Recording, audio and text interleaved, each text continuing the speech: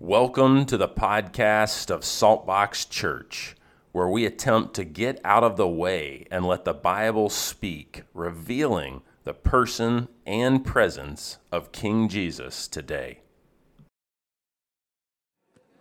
Welcome. Man, I liked worship this morning. I could stay in some of that worship. It's just good. It is just good. Thank Daniel and Missy. I don't know if you're in here, but thanks for the authenticity, openness, just powerful. Okay, so here's the question. We're in the book of Acts. We are rolling through. We're going to finish probably chapter 1 this morning. And if you've never been with us, we actually just preach through the Bible and invite Jesus to interact with us in and through the Bible. But what I'm wrestling with as I sort of move through the book of Acts is this question, and I'll probably come back to it at different points. But I would love for you to wrestle with it with me in your own life, in your own Jesus journey, but as we read it together. And so here's the question. How do we experience more of the Holy Spirit when we already have everything in Christ?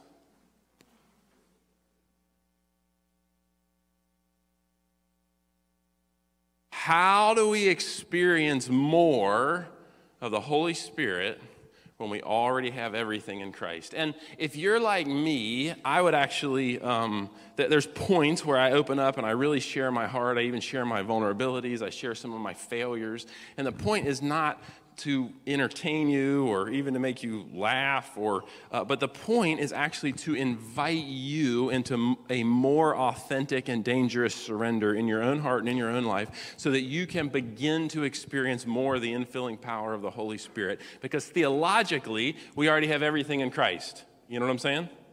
But if you're like me, there's some days where you're like, I've got an awful lot of Michael Mattis and not an awful lot of Jesus or the Holy Spirit or the Spirit of Jesus. So that's what we're going to kind of wrestle with this morning. We left off in Acts 1, I think 9, but we're going to pick up in verse 8, and we're going to try to read through this. And here's just a couple things I'm going to attempt to hit as we go through it. We're going to talk about the crowning of King Jesus or the coronation. We're going to talk about those who were at the church when it was launched, so the beginning of the church. We're going to talk about Judas and replacing Judas, which is very unusual. And then we're going to talk about Peter, the first pastor of the first church, sort of finding the will and way of God. And the question is always, as we read through the scriptures, how do we pivot those scriptures to apply and interact with our hearts in the here and now? Yeah? Okay, so here we go. I am going to, let's start in verse 8. Acts 1, verse 8. But you, who's you? Us, that's right, me, you, all right. But you will receive power when the Holy Spirit comes on you. And you, who's you? All right, will be my witnesses in Jerusalem and in all Judea and Samaria and to the ends of the earth. Can you guys, I'm reading out of the NIV, but can you say that with me? Look, we're going to read that together, okay? That's Acts 1:8. Ready? 1, 2, 3. But you will receive power when the Holy Spirit comes on you, and you will be my witnesses in Jerusalem and in all Judea and Samaria and to the ends of the earth. Okay, but you are going to perform better and be more religious. Did it say that? You are going to get your mess together and you're going to act better and talk better and think better. Did it say that? What did it say? You will, there's one little word, receive. And if there's anything that we ought to kick this whole thing off with, it is our obligation as believers to position ourselves to receive. In other words, most of what religion is about, and most of what even many times we and every one of us do it, no matter how long you've been walking with the Lord. But it is so easy to reduce your own Christian faith to a set of external behaviors and do's and don'ts, and all of a sudden you're missing the heart posture. This is why Jesus said, be like a little child. What's a little child do? Receives. You ever seen a little newborn baby? What do? Eat, sleep, poop, eat.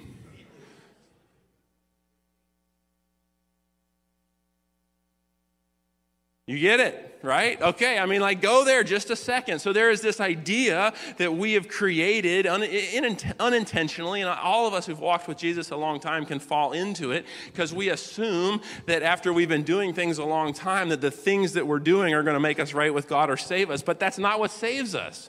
What saves us is receiving the finished work of God that was accomplished on the cross. So what is your job based on, and I would actually say, if there's like a verse or I don't know, when I was in school, you would write a paper, and at the beginning of the paper, you'd put like a little thesis or something, and so the entire paper would be based on the thesis. You know what I'm saying? Okay, here's the thesis for the book of Acts. But you will receive power when the Holy Spirit comes on you, and you will be my witnesses. So our job is to, number one, receive, and then the second thing is to become witnesses. To bear witness, to testify, to share with, to exude the love and life of Christ Jesus. So we put ourselves in this position of receiving and then bearing witness in Jerusalem, Judea, Samaria, and to the ends of the earth. Okay, we got it? Lord Jesus, would you break down some extra religion off of us today and allow us to become receivers like children from your Spirit, recognizing that we receive power from you when you come on us. Okay, verse 9. After he said this, he was taken up before their very eyes, and a cloud hid him from their sight. They were looking intently into the sky as he was going. Can you imagine?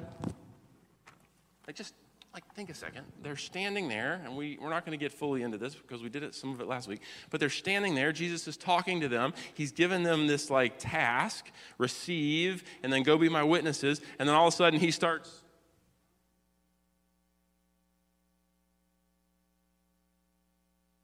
He's taken up before their very eyes. Now, I just want to say a couple of things about this that I think are very, very important. When I get to heaven, and I'm going to go there one day. And guess what? You are too, like it or not.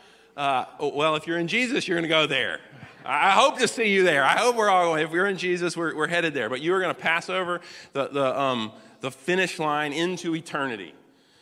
Okay, so when I get to heaven, one of the things that I am going to do is I'm going to ask to see, to experience, to understand what happened in the holy moment between God the Father, God the Son, and God the Holy Spirit when Jesus took off his crown and stepped into the form of a baby. Not just a baby, but like a growing little egg in Mary's womb. I'm not trying to be graphic, but I'm just saying he stepped out of all of his kingliness, right? He took it off. And I wonder what the interaction between God the Father, God the Son, and God the Holy Spirit was at that moment when he sheds his crown. What was that interaction like? What was that? I would love to have been there. And I don't know, it's not in Scripture. This is all extra sort of biblical, but we know that it happened. But I wonder if all the angels were assembled and were all standing and were watching as it happened, or if this was a secret thing that happened between God the Father, God the Son, and God the Holy Spirit. But heaven is a place that there are no tears, but I could only imagine some of what must have been going on in the heart of the Father as he sends the Son. You follow me?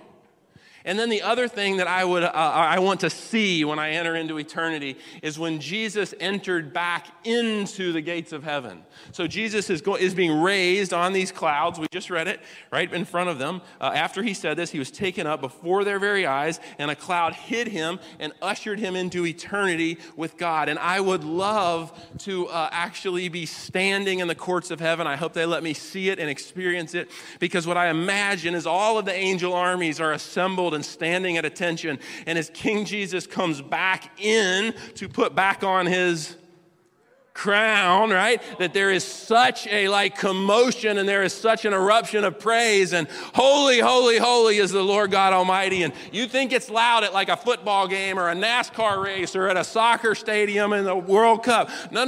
This is can you imagine being in there when King Jesus comes in and he takes that crown back and he puts it on his head and he takes up his place as Lord of the universe, creator of heaven and earth. I cannot even imagine. And if I could see anything and experience anything, it is what happened on the other side of those clouds. Because I can only imagine that the angels are just extolling and praising and yelling, and there's a million tambourines playing, and people are going for it. I mean, it must have been an amazing moment. And then take a step even further, the Father's heart to run to and embrace his Son, who took the crown off, became a baby. I mean, to go from every bit of power in heaven and earth being yours, and Jesus was still fully God, fully man, but he started as a baby. We don't like to think of Jesus as like needy and colicky and crying in the night and needing a diaper change and needing to eat, but he was guess what? He did. He was fully human. In other words, everything you and I have experienced, he experienced, is what the word tells us.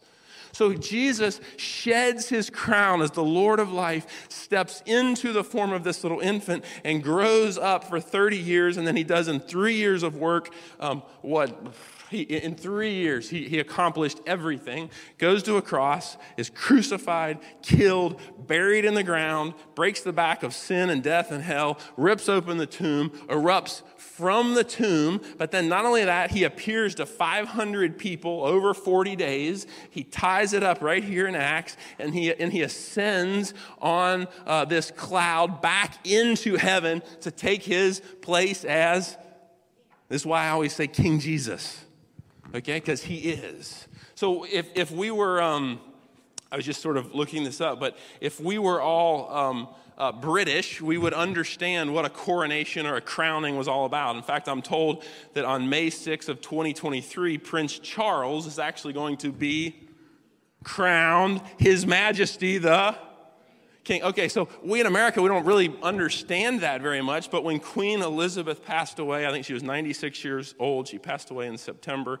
Queen Elizabeth II, she's passed away. There's this gap, and then there's a coronation ceremony, and I assume it's going to be amazing. I've never seen one. I didn't see when Queen Elizabeth got crowned. I'm guessing none of you, well, a couple of you may. Anybody? It's not live anyway. Okay.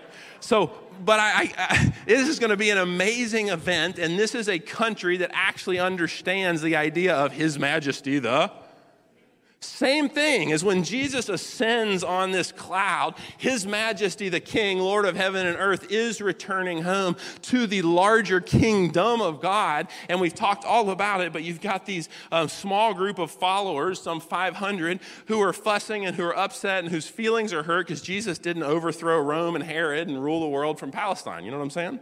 But instead, he's taking this, he's becoming crowned king, taking up his spot again in heaven. And this coronation then is where all power now on heaven and earth, he's been fully human, lived all the temptations we lived. He now takes up his place as God in eternity, ruling and reigning sovereignly, His Majesty, King Jesus.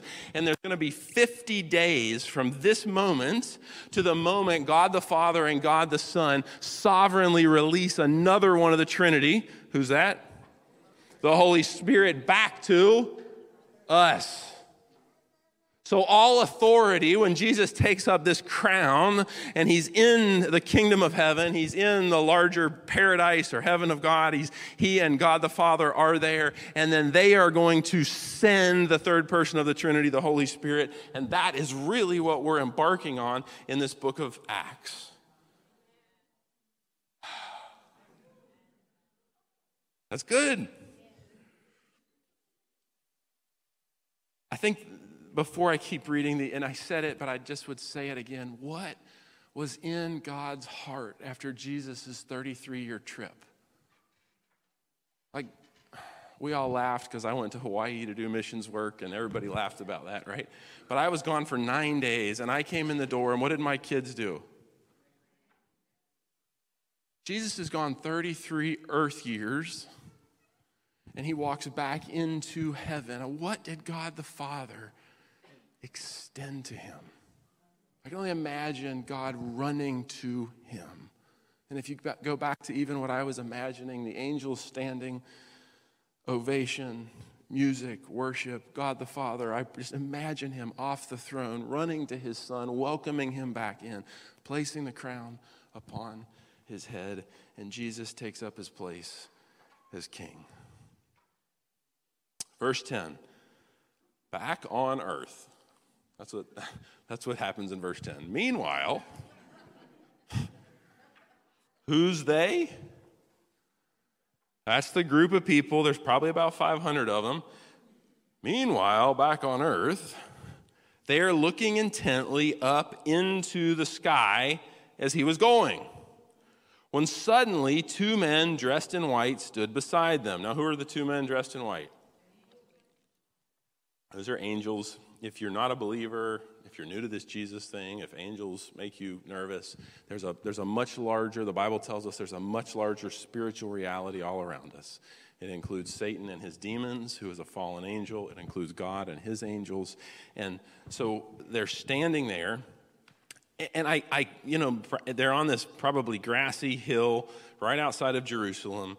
He's been taken up. They're looking intently into the sky as he was going. And suddenly 2 men dressed in white stood beside them. Men of Galilee. And I should tell you this, the Galilean sort of accent and idea is a little bit like a southern North Carolina accent in Manhattan. Or in like D.C. You go up there and you say, hey, y'all. And everybody knows what? Yeah, well, Galilee's the same way. It's a little bit like southeastern North Carolina. Okay, y'all? All right, so men of Galilee, they said, why do you stand here looking into the sky? And this is really hard because this is in some ways a rebuke. So everyone is standing there. They're staring into the sky. There's some 500 of them. They're looking up, and I imagine what is going on in some of their hearts and minds is like, what do we do now? And so these 2 angels step out of eternity into their present reality. And while the standing ovation is going on in heaven, the coronation is going on in heaven, and they say, why do you stand here looking into the sky? This same Jesus who has been taken from you into heaven will come back to you the same way you have seen him go up. If you want to make a note and cross-reference it, that's Revelation 1:7. So they're filling out a theology of how Jesus will return, number 1. But they're also saying, hey, y'all get about. There's this little come on, get about. And what are they saying get about? Go back to verse 8. What did he say? You will receive, number 1. And then as a result of what you've received, you will be my witnesses, number 2. That's right. So they are saying, come on, y'all. Stop staring off into the sky like you don't know what to do. This same Jesus who's been taken from you will come back the same way as you've seen him go. So, and then you get this idea that they just disappear. And you got everybody standing on the hill. The angels have just been there. Jesus is now gone. They're all standing there, and the birds are chirping, and the sun is shining. And it's like, what in the world do we do now? And I wonder who said first, I guess we just go back to Jerusalem and wait for the gift that Jesus promised. And I bet one of them said, what gift? How long do you think it's going to take? Are we just supposed to sit there? Verse 12, then the apostles returned to Jerusalem. I'm going to make a distinction as I read this between the apostles and the disciples. So in other words, the apostles were the 12 apostles chosen by Jesus. Judas bailed out when he betrayed Jesus, so there's 11 apostles right now. But the disciples are all of the 500. Okay? Make sense? Occasionally, we'll call the original disciples the 12. Instead of calling them the apostles, we'll call them disciples. But for purposes today, I want to think of the original 12 as apostles, and then I want to think of all of us who are in Christ as disciples. Okay, that's just important. Okay, so they returned to Jerusalem from the hill called the Mount of Olives, which is a Sabbath day walk, which basically meant it was like a third of a mile. It was a short little walk from the city. When they arrived, they went upstairs to the room where they were staying. Okay, those present were Peter, John, and James, and Andrew, Philip and Thomas, Bartholomew and Matthew, James the son of Alphaeus, and Simon the Zealot, and Judas, son of James. They all joined together constantly in prayer, along with the women and who? Mary, the mother of Jesus, and with his brothers. It is really interesting because earlier in the Gospels, you actually see Jesus' mother at one point, and certainly his brothers, and at several points, where they distrust Jesus, they don't believe his ministry, and they actually are tearing it down. Believe that? So now it's really fascinating to me because what's happened is his own family is now there sort of advocating and participating in the launch of this church. So let's just unpack this for just a minute. How many of you have a sibling, brother or sister? Okay. Would any of your siblings say that you're God?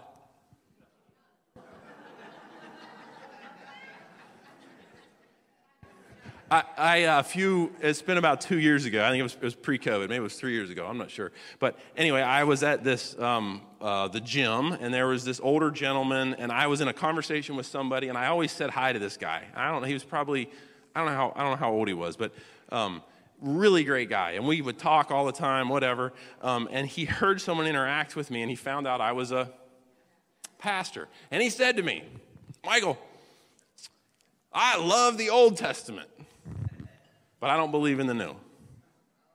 I don't believe in Jesus. I said, I said, man, do you have any siblings? He said, yeah, I got a couple sisters and a brother. And I said, tell me what's your relationship with them like? So he tells me all about his relationship with them. And I said, have you ever flipped to the New Testament and read the book of James? And he's like, no. I was like, well, you ought to. Do you know why? Guess who wrote the book of James? Not James the apostle, James the brother of the guy that grew up with him, the guy that pulled toys out of his hand, the guy that threw rocks in the Sea of Galilee, you know what I'm saying? And so I looked at this guy and I said, hey, can you imagine one of your siblings saying that you are God? And he looked at me and goes, no. I mean, he actually used an expletive. No way. And I said, right. Can you believe that someone in James, the brother of Jesus, who wrote the book of James, actually paid for his faith in his brother with his life? He was killed. So can you imagine not only writing a book that said one of your siblings was God, but take it a step further at the point of death where you're getting ready to be killed or hung or crucified or beheaded or whatever it was, where you're given an opportunity to recant that your brother is God. You refuse to recant on the point of death and pay for your belief with your very life. Can you imagine that? And he said, I've never thought about that. I said, you ought to. Because Jesus is the God of the Bible. Genesis to Revelation. I've never seen him again, the guy. I've never seen him again. I look for him at the gym. I always want to find him and go, hey, did you ever think about that? But he just said, wow, okay, I'm going to go read the book of James. I said, great. Read the book of James. Jesus is real. Okay, so you have this group of people who are gathered here. Jesus' brothers are in the mix. His mother is in the mix. Notice, too, that Mary is she's part of the mix. She's not leading it, but she is she's prominent in it. She's part of it. The women are there, so you have... There's 5 or 6 prominent women throughout the Gospels. They are all there. And I think one of the things I love, even that Luke recorded this, is there's no other religion on the planet that was started by women. It's fascinating that there's female disciples from the very beginning. You hear me talk about this from time to time. But at the very beginning, when they are gathered here, there are women praying constantly with the men, launching the New Testament church. There is no other religion anywhere. Study them, I challenge you. Every religion everywhere is founded by only men. This is the only one, and I don't even call it a religion. I think it makes a lousy religion. It's a great relationship. But this is the only one, and if there's another thing that's much bigger and more important than that differentiates Christianity from every other faith under the sun, go study them, I would encourage you, is every other faith and religion that I have ever looked at is a human attempt to clean oneself up to earn your way into some version of paradise or next level living. You hear me? This is the only one where the king, remember, go back to the coronation, takes off his crown, and he comes and meets us, pays the price, deals with our sin once and for all, becomes the scapegoat. That's an Old Testament thing if you want to look it up in Exodus. Becomes the scapegoat, pays the price for our sins, is crucified, dead, buried, resurrected. Then he goes back and takes up his crown, okay? And then God the Father and God the Son sovereignly send the third part of the Trinity where? Back to us. Like, do you get this? Like, this Christianity thing is not just a nice idea or some cool stuff in a book. This is literally the God of the universe that continues to reach out and extend fully himself into our humanity. This is the God that meets us, that pursues us, that comes after us in the form of Jesus first, in the form of the Holy Spirit second, and then in the form of the Holy Spirit every single day. The question is, are we as his people even looking for and aware where God is pursuing us and meeting us and knowing us? Okay.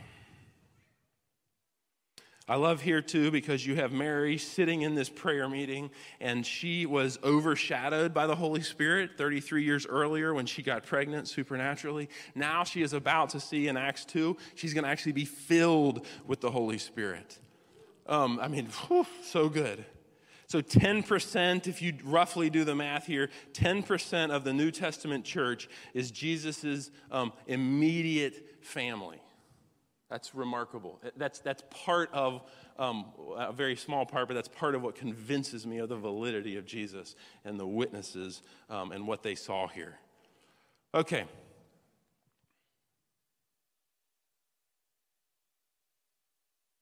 Let's keep going.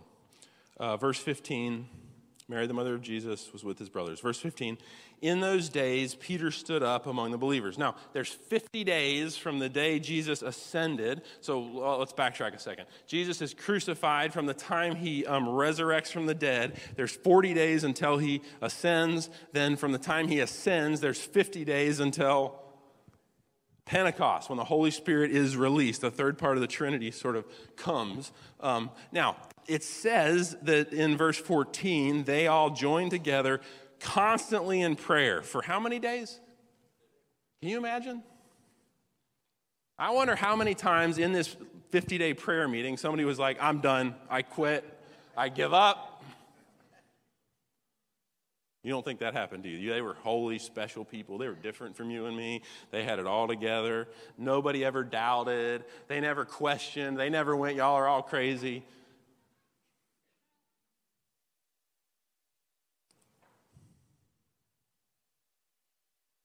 In those days, Peter stood up among the believers, a group numbering about 120, and he said, brothers and sisters. Now, who was Peter? Peter the apostle. And what has Peter most recently, 40 days ago, done? Denied Jesus. How many times? Okay, so 40 days later, after this huge, egregious sin, I wonder what is going on inside of him before he stands up.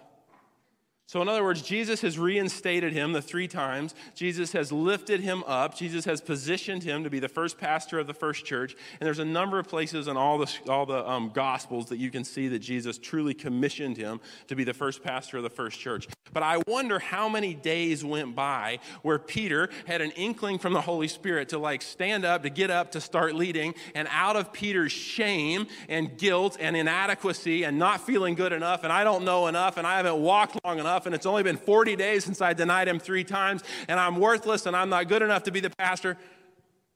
How many days do you think went by before he got up and worked up the courage to stand up and say, brothers and sisters? I don't know.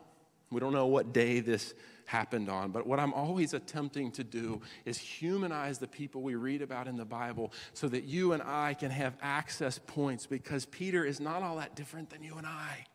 And we can walk with Jesus in the same powerful ways. And if this Jesus did what we just read in the Gospel of John, we just came through the Gospel of John, everything that Jesus did on the earth, he did with the infilling power of who?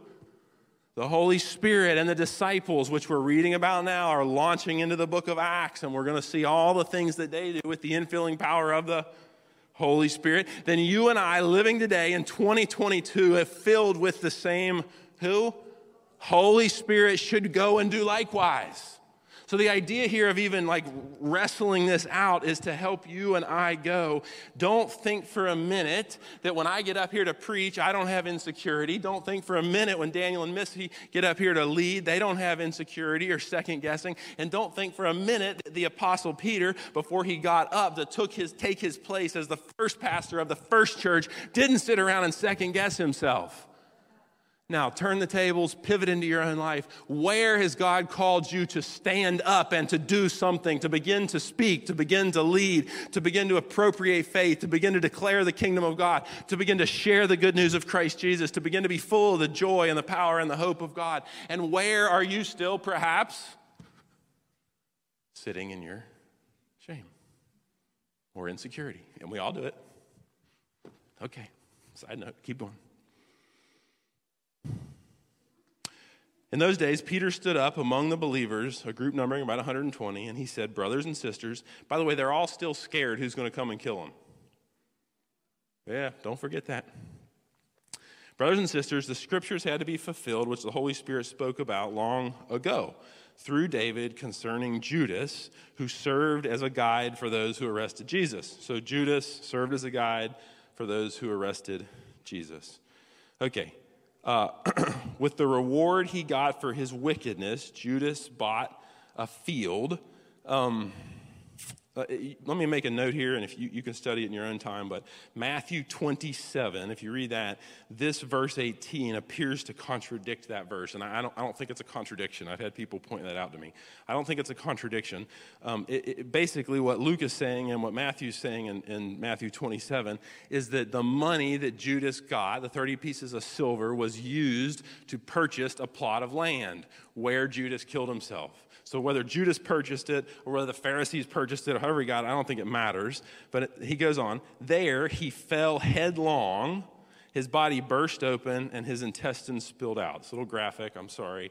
But if you read Matthew 27, Judas apparently hung himself. And in the process, I don't know if the rope broke, he fell head first and his intestines split out when he hit the ground.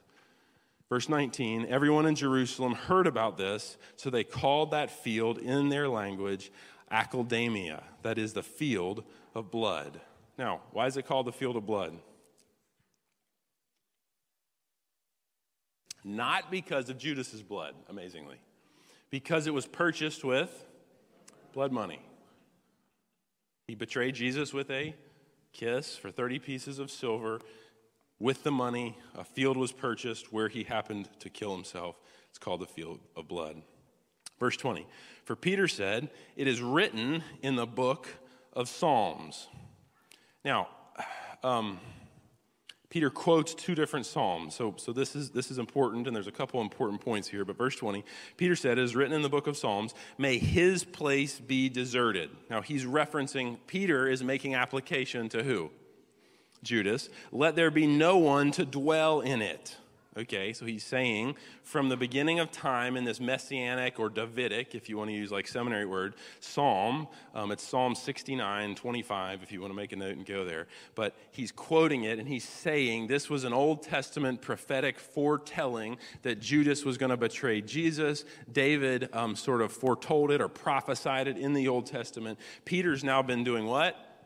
Studying his Bible, that's right, his Old Testament scrolls. He doesn't have the New Testament, so he's using it to make his decision. May his place, Judas's, be deserted. Let there be no one to dwell in it. And may another take his place of leadership. So now he's quoting Psalms 109, verse 8, right there.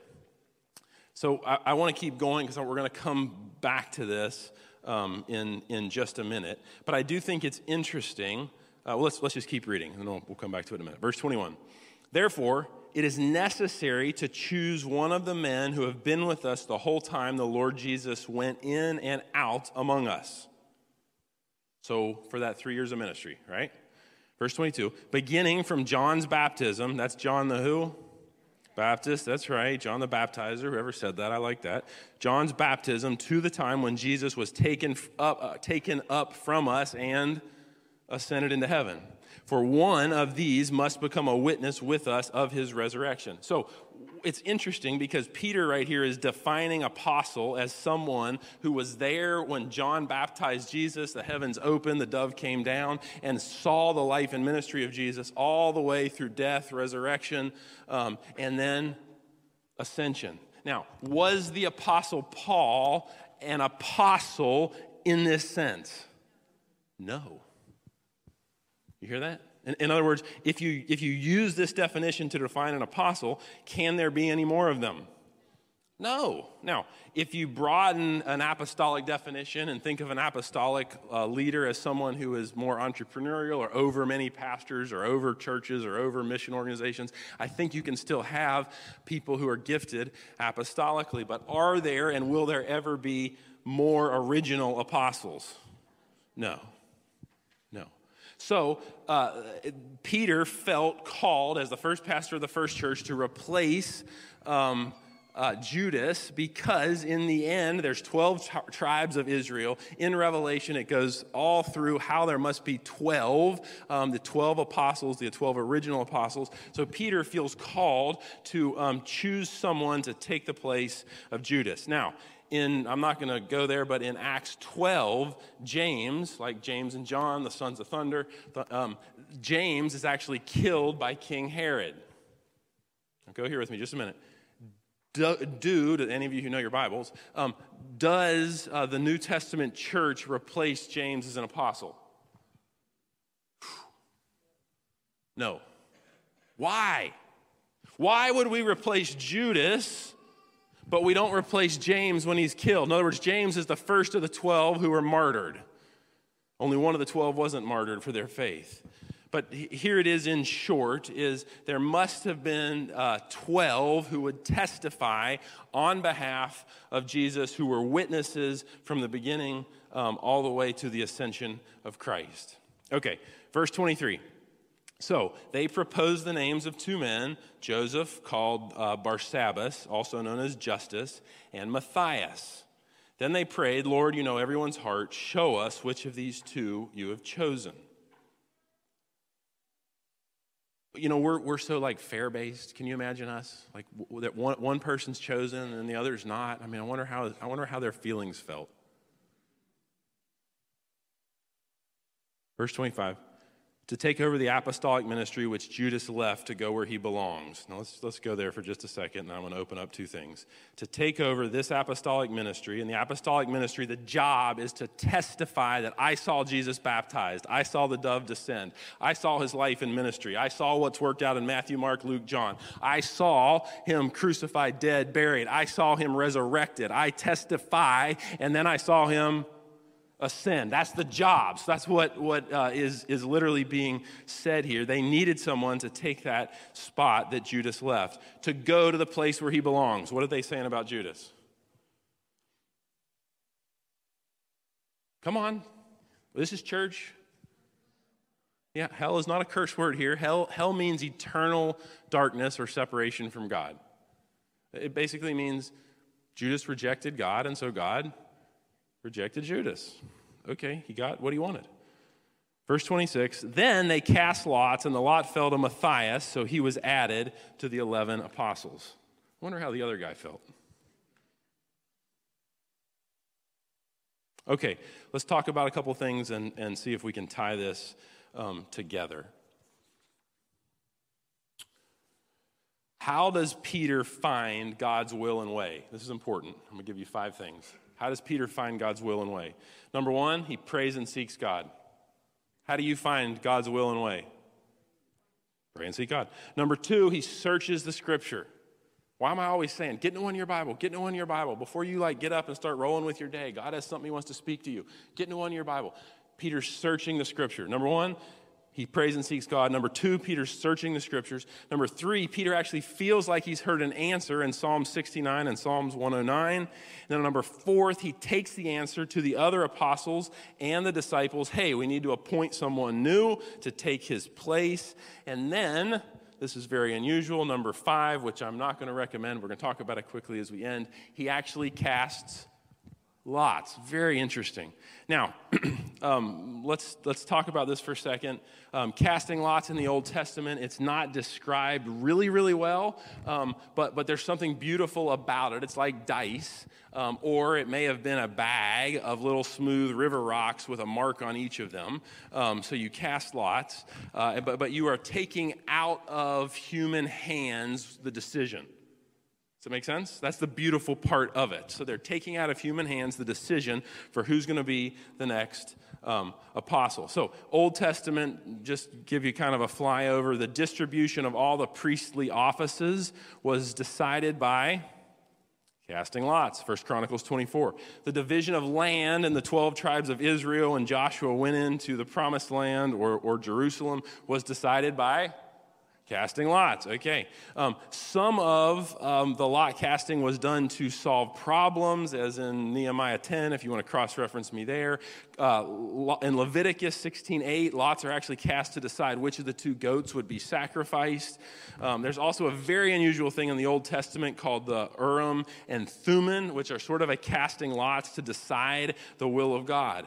Now, remember with me that we are exiting, if you think of the canon of Scripture, Genesis to Revelation, we are exiting what part of the Bible? The Old Testament, and we are entering the... Okay, so technically speaking, as Jesus is resurrected and as the Holy Spirit is now getting ready to be given in Acts chapter 2, we are in the transition from the to the... So, is Peter honoring God at this moment before the Holy Spirit has been given? They're gathered in an upper room. They talk about these two guys. They say we need to fill his place. We're going to now select the two guys, and we're going to cast lots. We're going to roll dice, and we're going to see who's going to be the next apostle. Does that honor God? Yes. Now, what's getting ready to happen in Acts chapter 2 is the Holy Spirit, remember the third part of the Trinity, is going to be sent to actually fill us. Once he's sent, does casting lots honor God? No. If we did it today, it'd be like an 8-ball thing. Can you imagine? I mean, if we need a new lead team member, can you imagine going, hey, let's all get together and we'll shoot some Yahtzee? I got an idea. Maybe we should invest in this thing over here as a church. Let's get together and shake some. So what you have to be very careful of here is this is the last time in the Bible anyone cast lots, and it is the end of the Old Testament, because what is beginning to happen and what characterizes the fullness of the New Testament church is the infilling power of the Spirit. So who dwells inside of you if you're in Jesus? The Holy Spirit. Now, we can talk about baptism in the Spirit. We'll talk about that in the days to come. But if Jesus is inside of you, if the Holy Spirit dwells inside of you, do you need an 8-ball? Do you need to cast lots? You can begin to seek God and expect that he is going to speak to you in a direct and immediate way in his word, in a sense in your mind. And what I love about Peter is once he had the sense of who or what should be done, he went to the other apostles and all the disciples, male and female, and he said, this is what I think is happening. And they all got together and talked about it and made a decision and moved forward. Isn't that powerful? But listen to me, if I could grab us and say anything, as we exit the Old Testament, enter the New Testament, this is the God that comes and takes up residence inside of you, and you can begin to access this unseen kingdom of God day by day, moment by moment, living and dwelling and abiding, albeit imperfectly at times, with him and him in you. That's the goal of the Christian life. That's why we actually get together and sing songs and read the Bible and praise the way we do, because we are in a Jesus journey alongside one another. So in the New Testament, as we enter into Acts, what you begin to see is we're called to be filled with the Spirit. We're called to be surrendered to his lordship. Whose lordship? Jesus. And we're called to be seeking his will and way. And we all must be careful that we don't get our own agendas mixed up in his will and way. And we all have that because there's some remaining sin in our hearts. Be at peace. It's okay. Okay, let me tie it up like this. You can come on out if you want, Rick. Come on. As we read the book of Acts here, we got to read it. I think we read it for enlightenment. I think we read the book of Acts for emulation. I think we read the book of Acts for encouragement. And if I could call us to something as a church, it's this: 11 men and then 120 men and women, and then 500 men and women on the day of Pentecost. Anybody know how many were added that day? 3,000. So now we're at 3,500 men and women. And in 300 years, let me double check, 300 years from the day of Pentecost, the Roman Empire became officially what? Christian. Now get something here with me. When I think of the church, I think of the church universal, the church big. There's 2.5 billion Christians on planet Earth. We are a small part of that. I'm not demeaning our church or our size. If we were 50 or if we're 50,000, I'd still say we're a small church because we're part of the... Okay, get this a second. 11 people trust Jesus fully, surrender their lives to him, cast themselves upon him, begin to walk with him imperfectly, fail, sin, mess up, ask each other's forgiveness, plant churches, get in arguments, plant more churches, spread the gospel, preach Jesus.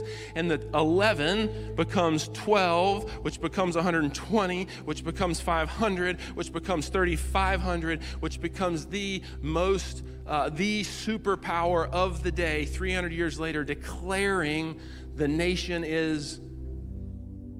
How'd they do that? There's one answer. The in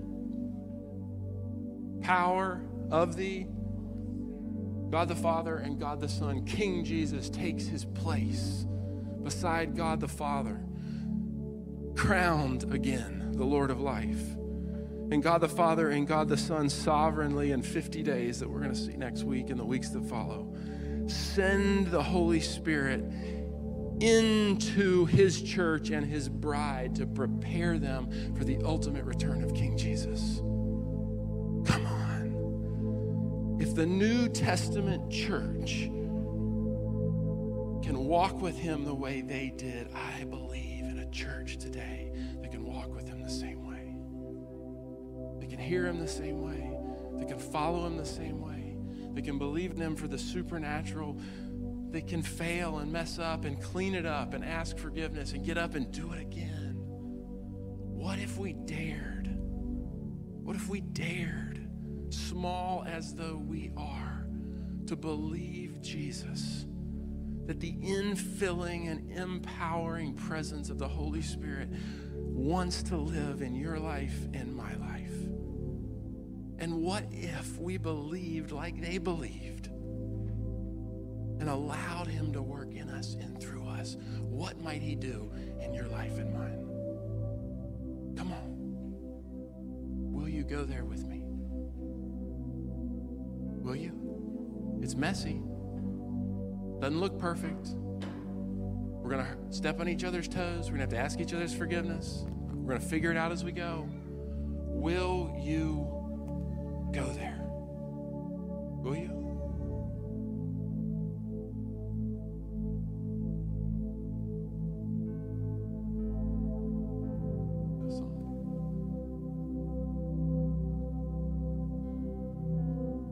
As we close, if our prayer team will come up and be present up here, that would be great.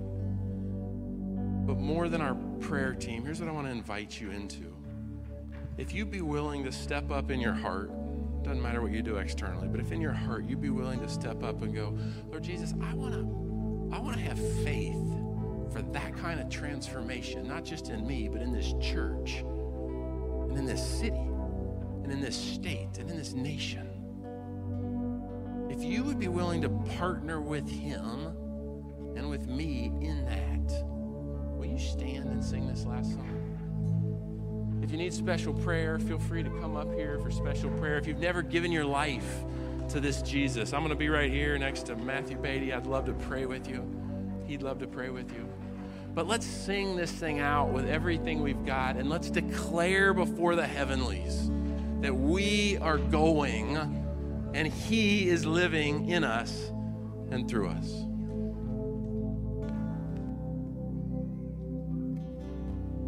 Here is where I lay it down, every burden, every crown. This is my surrender. This is my surrender. Here is where I lay it down, every lie and every doubt. This is my surrender. I'll make room, and I will make room for you to do whatever you want to do whatever you want to. I will make room for you to do whatever you want to do whatever you want to. Here is where I lay it down, every burden, every crown. This is my surrender. This is my surrender. Here is where I lay it down, every lie and every doubt. This is my surrender. I will make room for you to do whatever you want to do whatever you want to. I will make room for you to do whatever you want to do whatever you want to.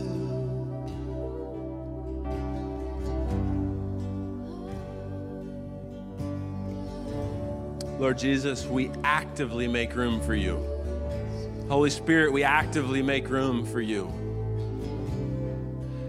And Father, we invite you to mess up our plan with your will and your way.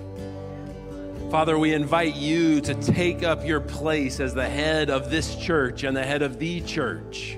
You are the pastor. You are the high priest. You are the one that paid it all so that we can live. And Father, I pray that you would come and you would resurrect a group of men and women who would be willing to trust you to do in their hearts and their lives, and a church that would trust you to do in its heart and its life what you did in the New Testament, what you did in the book of Acts. Father, would you awaken the church, the larger church, the international church around the globe? And Lord, would you allow us to take up our place as a group of believers, preparing the body of Christ for the return of the King? Father, would you speak to us? Would you change us? Would you form us? And Lord Jesus, we would offer our bodies, our minds, our souls, our marriages, our families, our kids, our roommates, our singleness, wherever we come from. We would offer it to you as a living sacrifice like you did for us. We give it to you, Jesus. Would you inhabit your people today? In the name of Jesus, we pray. Amen. Thank you for listening to this podcast of Saltbox Church. If this content was helpful to you, please like it, rate it, review it, and share it on social media, as that is helpful to us. We believe when a person grows in their own Jesus journey, everyone around them benefits and gets better.